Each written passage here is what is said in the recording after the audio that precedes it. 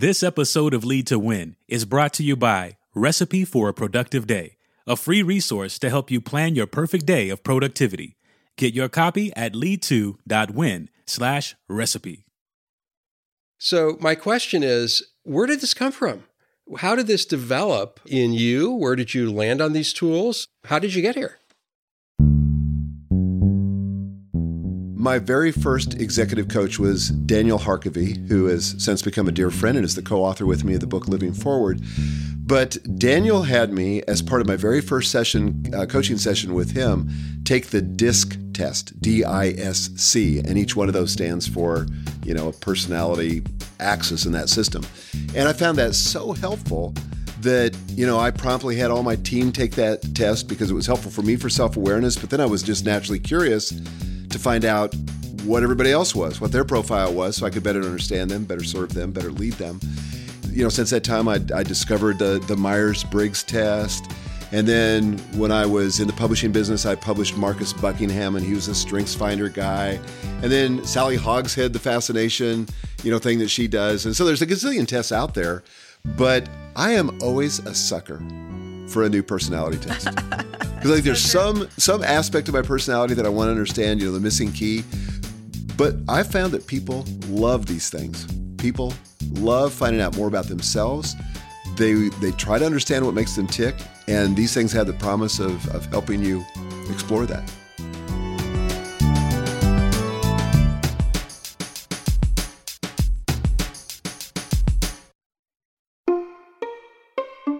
Hi, I'm Michael Hyatt. And I'm Megan Hyatt Miller. And this is Lead to Win, the weekly podcast to help you win at work and succeed at life. And in this episode, we're talking about understanding how your team members think, feel, and work.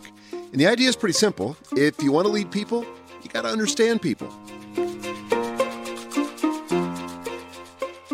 Megan, I know you love this topic. Why? It's an area of serious geekery for me. And I think sometimes our team is probably secretly rolling their eyes behind the scenes because I talk about it so much. But I love it for a couple of reasons. First of all, I think self-awareness is really important, but really challenging. And so these tests for leaders help us to understand ourselves and where we're going to get in our own way and where we have, natural opportunity kind of built into our hardwiring. So I think from the perspective of self-awareness, they're really helpful. Also, as a leader, you can't just stop with your own self-awareness. You have to be emotionally intelligent in your dealings with other people, particularly those that you're leading. And it's easy to kind of sell people short, or put them in a box without a more thorough way of understanding them. And so these assessments help me as a leader, and I think you too, Dad, to understand our team, appreciate them, coach them in a more sophisticated, nuanced way, and really bring out their best in their performance and contribution to the company. Yeah, I agree. Well, I'm eager to dive into this at a little deeper level, and we've brought back Larry Wilson, our senior writer, to lead us through this conversation because he's done such a great job. He has. So, Larry, take it away. Hey, thank you. Personality assessments and the tools that we're going to talk about today, 3 tools that help you understand your teammates. These are a full-blown thing at Michael Hyatt. Basically a religion. Not quite, but it's close to that. One click back. Yeah, only one. Okay, so we're going to talk about 3 of the personality profile tools that we use here at Michael Hyatt & Company. And let's get into the first one, which is the StrengthsFinder profile. So some people may be familiar with this due to the book that you mentioned, you published, Michael. Yep. Now Discover Your Strengths by Marcus Buckingham. Yeah. Some people may not know it. What is the StrengthsFinder? I should also say that there's a newer version called StrengthsFinder 2.0. The strengths is plural, StrengthsFinder 2.0, which is the book we tend to use. But basically, the tool's designed to find out where you're strong. And when the first time I heard this from Marcus, I thought, what? I mean, my experience in the corporate world up until that point was that every employee review, all of our focus on people development was help people overcome their weaknesses, help them identify their weaknesses, and we used to call these euphemistically opportunities for improvement, right? which meant here's my criticism of your performance and I want you to fix this. And what Marcus said is that when people focus on their weaknesses, they can only make marginal improvement. When people focus on their strengths, they can make major contributions. And so that's a big paradigm shift. That's a big paradigm shift. So what I did was I went from expecting everybody to be well-rounded and good at everything to saying, forget that. No one, including me, is going to be good at everything. There's only a few things that I can be strong at, and that's where the focus of my effort needs to be. So this helps us really before we hire somebody, but it also helps us in developing people is to find out what they naturally are strong at, to focus on that and give them opportunities to express that strength within the workplace. Then we're a stronger company. It also gives people permission to think of their job as making their greatest contribution in their area of strength within our company. We also see this with our clients when we're encouraging people, for example, to delegate. This strengths-based mindset is really the foundation for giving yourself permission to delegate, because there's no point in doing things if you have the option where you're not naturally strong. It's going to take far more effort. You're probably not going to be very good at it. And that's kind of how we operate within our company, that we want people focused on making their contribution through their strengths, not through improving their weaknesses. Okay, so the StrengthsFinder profile helps you identify your strengths, and you guys obviously have taken the profile. So, Michael, what are your strengths? Well, first of all, there's 34 strengths that you get tested for when you take the StrengthsFinders test. And then they deliver back to you. The standard test, the one that comes in the book in StrengthsFinders 2.0, gives you your top 5 strengths. I really recommend, and you can do this on the Gallup site. Gallup owns this test. We'll put a link in the show notes to that. Yes. Yeah. I would encourage people who can afford it to pop for the full test. I think it's less than $100. I think it's like $79. Yeah. So it gives you all 34 of these, including your bottom 5. And that's very illuminating. That's very illuminating. But my top 5 are these: achiever. People that know me aren't surprised by that. Intellection, which means that I have the ability to think in mental frameworks and models and, trying to reduce things to make them simple to understand. Strategic, how do we get from here to there? Futuristic, very easy for me to put myself in the future and to kind of envision a different reality. And then I actually love this one. This one has saved me numerous times, is relator. So I naturally like people and relate to people, and relationships are really important to me. Do you happen to recall, or do you want to share your bottom 5? Well, I can tell you my very bottom one, which is adaptability, which is kind of funny, but it explains a lot. So what's really funny about it is it's Gail's number 1 strength. Actually, it's not her number 1 strength. It's in her top 5. Her top 1 is positivity, but adaptability is in her top strength. So she's happy to throw plans out the window and just do something completely different. When I'm on a course, do not try to change my plans.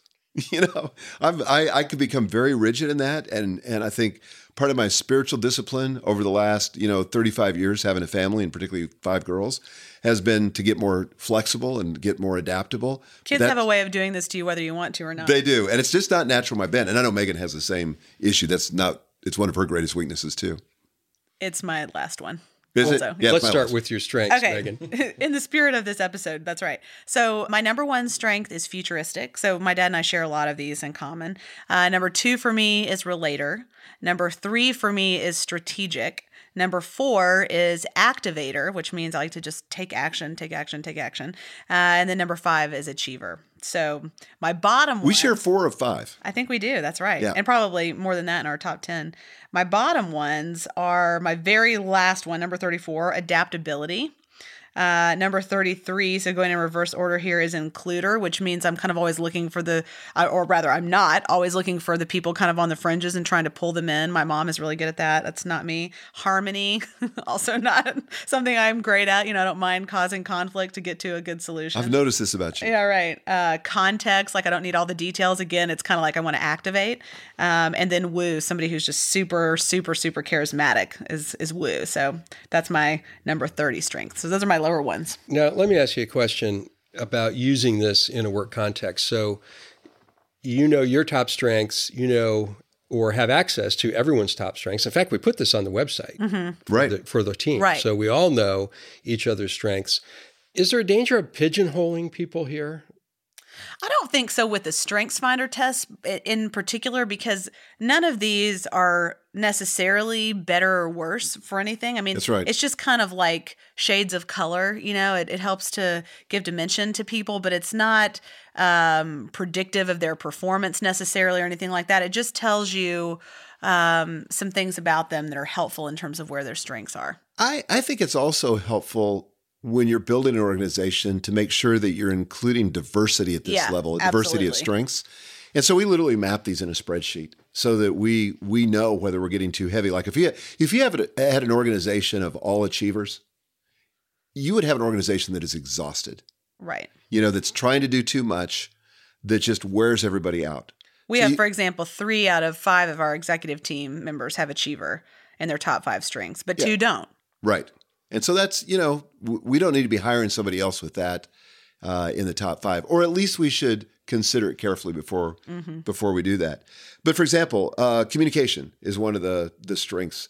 And so, Susie on our team has that as one of her top strengths. She's our director of operations. Maybe her top one. So oftentimes we'll say to ourselves. Now, would you define communication in this context?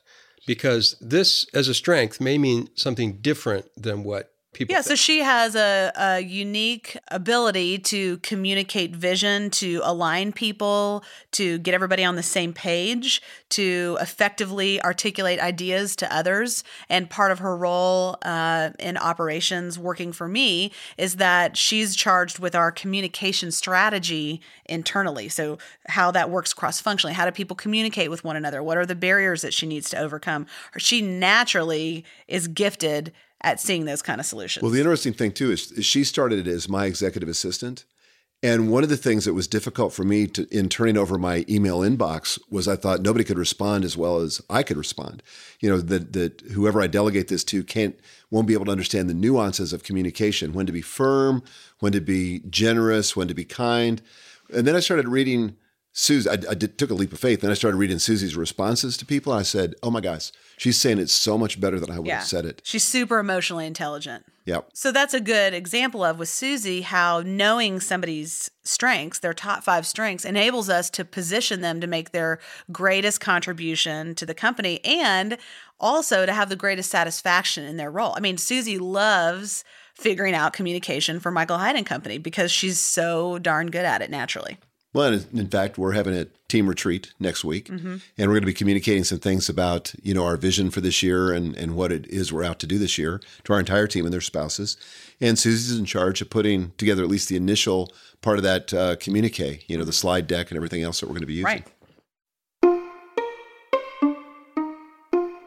So as a leader, if you're going to lead people, you have to understand people. One tool for doing that is the StrengthsFinder profile. A second tool is the Enneagram. What is it? Enneagram, comes from 2 Greek words, which mean basically 9 words or 9 sayings. And so there's 9 archetypes in this system. So type 1 is what's often referred to as the reformer, sometimes pejoratively referred to as a perfectionist. But this is the person who likes to have all things in order and as close to perfect as possible. Type 2 is called the helper. And this is the person that just naturally sees what needs to be done, loves to pitch in, loves to help other people, loves to love people. Type 3 is the achiever. That's what I am. Person that just naturally likes to be productive, likes to achieve things, likes to check off lists. Then there's number 4, sometimes called the individualist or the romantic or the artist. But Megan, you are a 4, so is there anything you want to say about that? Yeah, I think the idealist is a good way to think of it too. You're constantly thinking about what's missing, what's, kind of the romantic ideal of things, very concerned with aesthetics, beauty, literature, those sorts of things. Okay. And then number 5, which Joel, your husband, is the investigator. These are people that just love to learn, love lots of input, love arranging intellectual ideas and so forth. Number 6, the loyalist. And this is a person who is very loyal. Somebody who oftentimes doesn't want to take a leadership role, but has a lot of friends and is there to defend their friends when they get into trouble.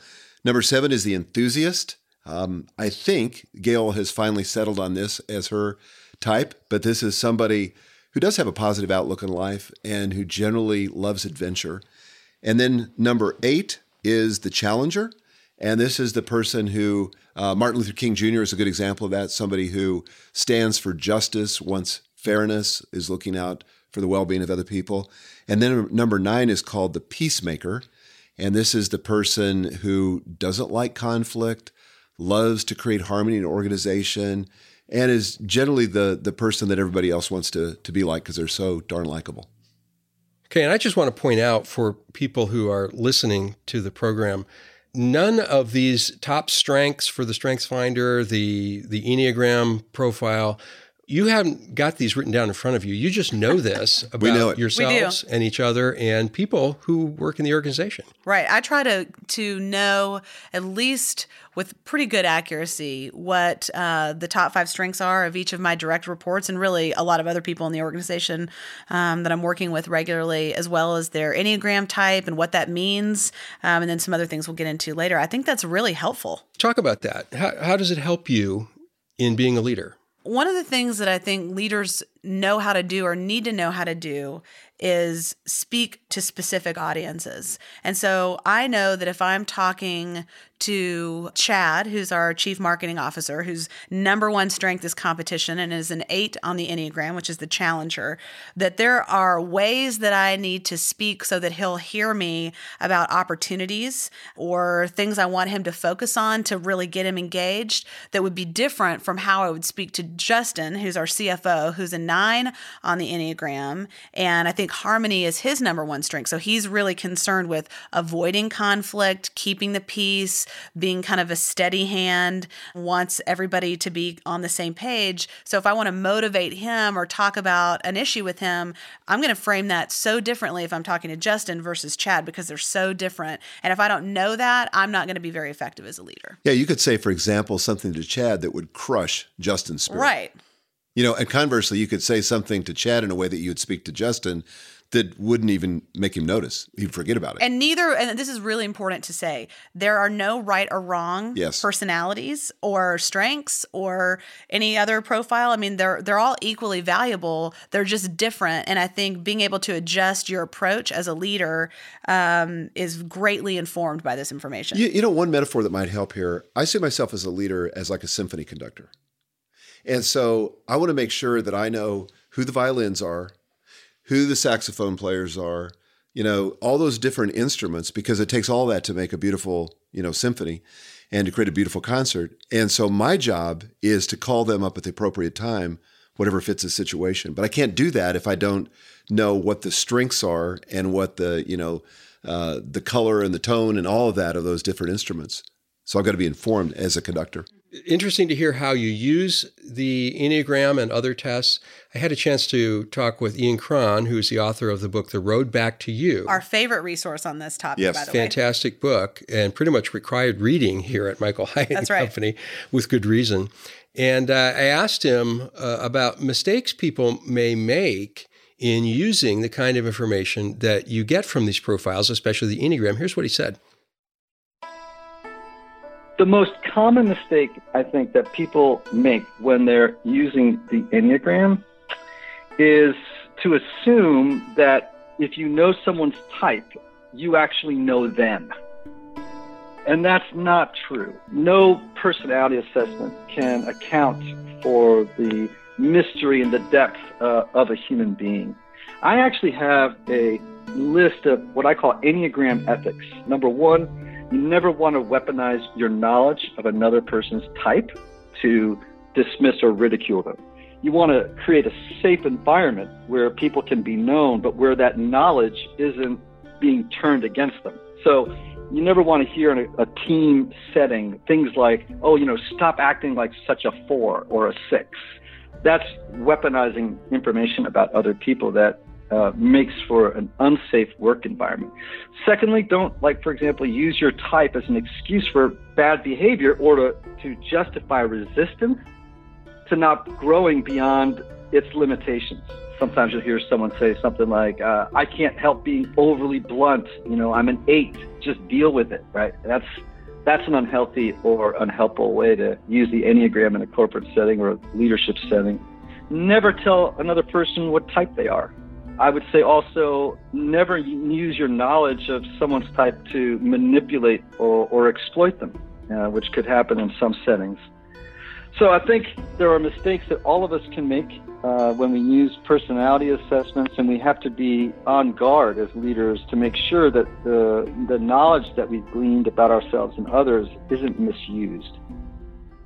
Well, I love what Ian had to say, because we certainly try to practice those ethics of how we apply personality information within our company. But an important distinctive with the Enneagram is this is not a tool that we particularly use in hiring. That can be a way that you really can pigeonhole people that's damaging and unhelpful. And so what we tend to do is use it as a means of personal and professional development after people are on our team, as a way of understanding each other, as a way of growing individually. But it's not something that we focus on during the hiring process. Sometimes people know that this is a test that we use a lot, and so they'll volunteer that information when they apply for a position. And we just take that really with a grain of salt, because the truth is any number can be successful in any position. There are not certain numbers that are sort of pre-qualified for like executive roles, for example. There can be great success and diversity within that kind of a position, so we don't want to let that color our judgment. You know, one of the things I want to speak to is the whole idea of empathy. And I think that one of the great benefits of the Enneagram, from my perspective, is it helps me understand why people do what they do and creates empathy for them. So rather than dismissing them or ridiculing them, as Ian was talking about, it makes me think, oh, they have a different perspective. They have a different way that they're wired, and that's good because it expands my perspective. So I think it's not only for the people development, but I think there's a net gain for the organization when we all understand those numbers, because we can appreciate. You can't appreciate what you don't understand. Totally agree.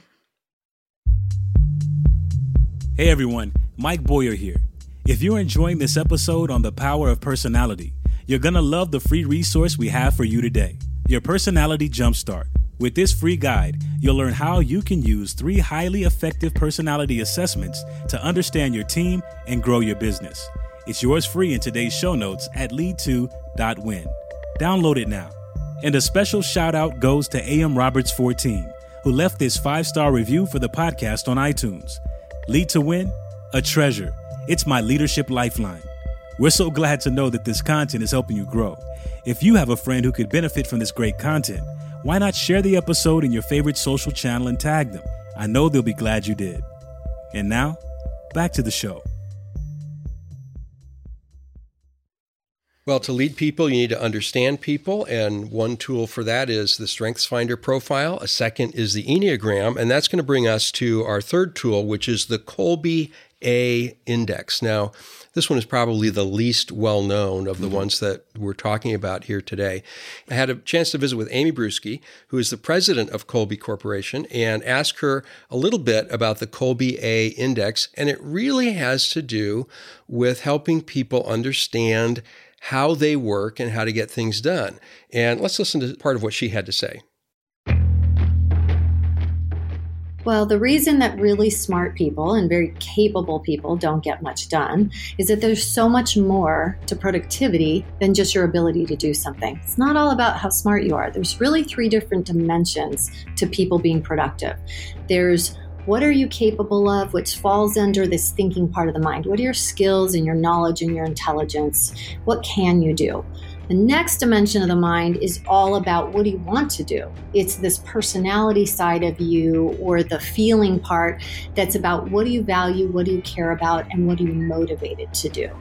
And then this third dimension is about doing. It is really how do you most naturally get things done? And we find that where all 3 of these play together, that's where someone has a sweet spot and is most productive. Just being capable, if you don't really care about what it is and you're not motivated, it's not going to happen. The same is true if your doing part of you has a specific need to do things in a certain way and you're not able to operate that way. We find long term, you're going to be stressed out, you're going to burn out in your role, so there's got to be a fit there too.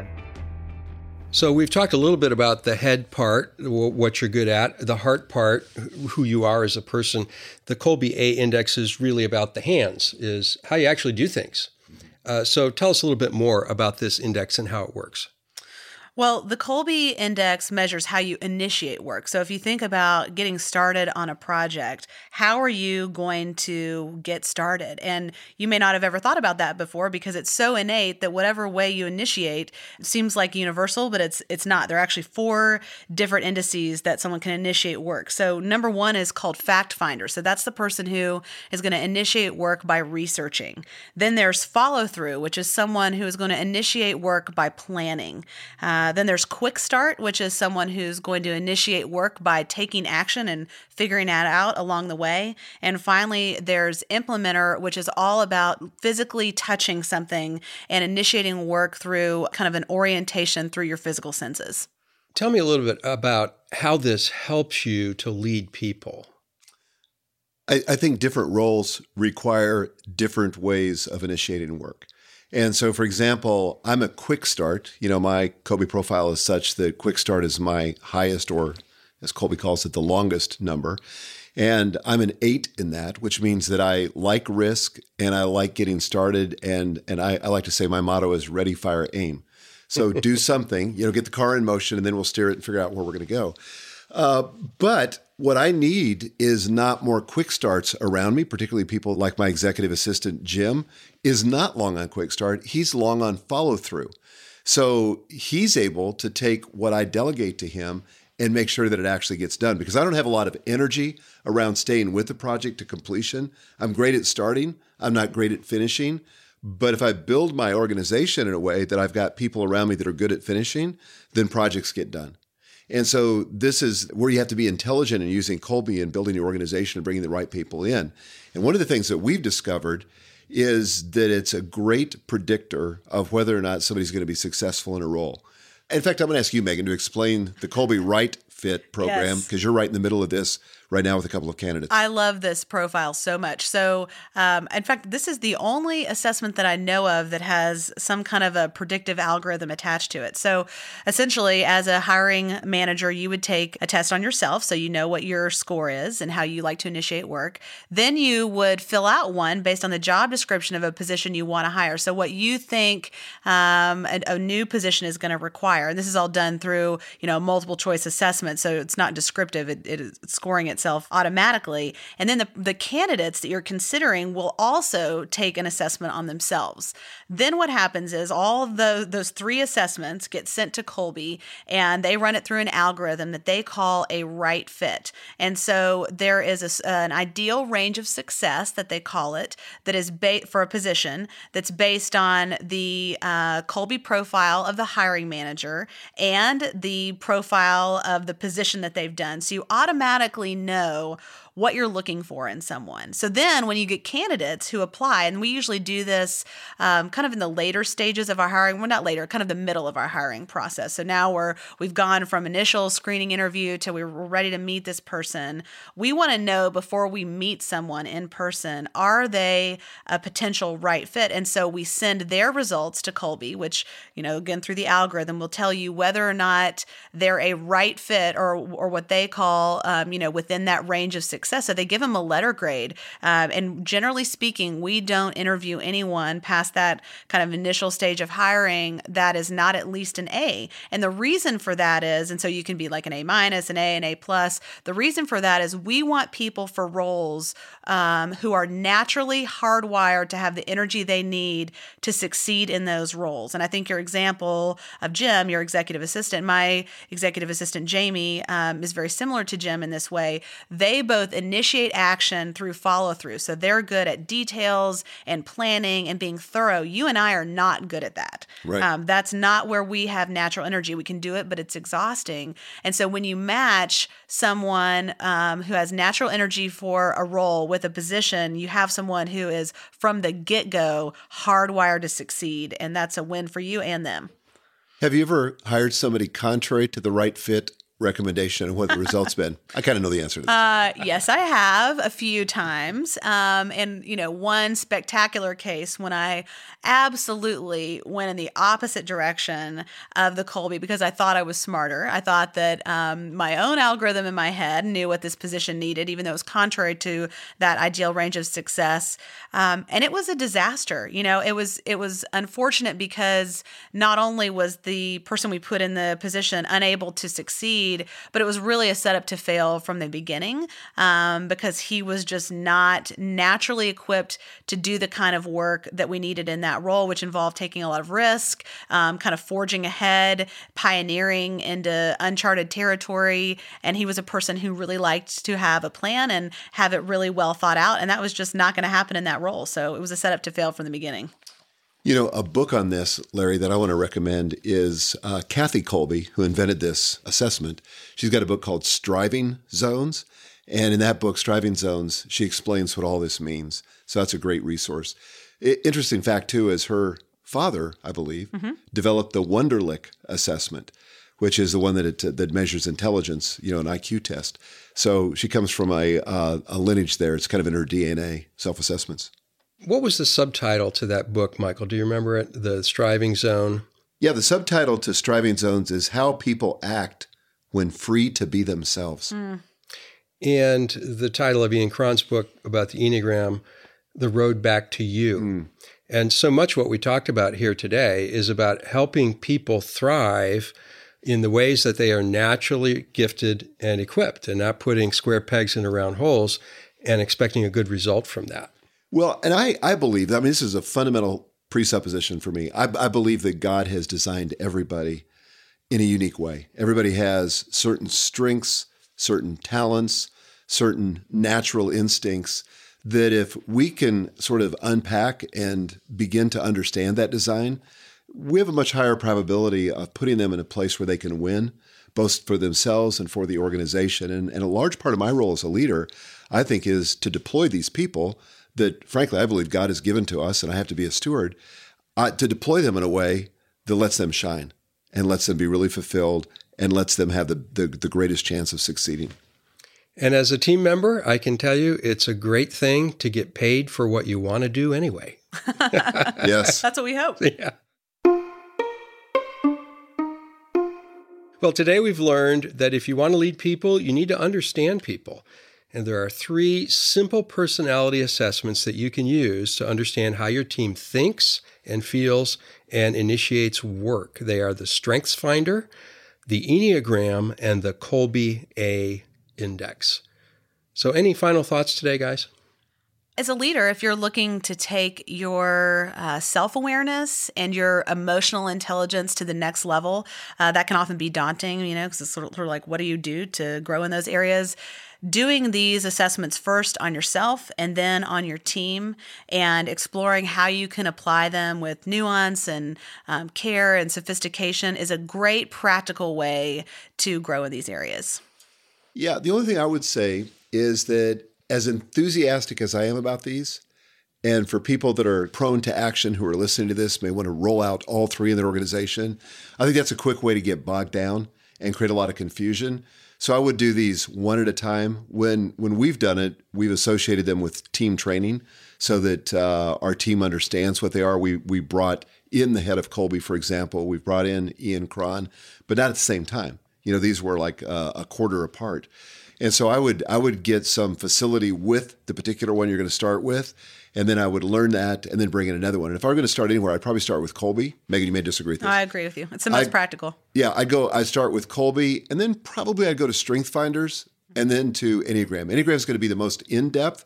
And by the way, you can read all these for yourself, at the same time, but I just wouldn't deploy them in your organization all at the same time. That's a good word. Very good thoughts. So thank you, Michael. Thank you, Megan. Thank you. Thank you, Larry. And thank you guys for joining us on Lead to Win. We invite you to join us next week for a new episode. Until then, lead to win.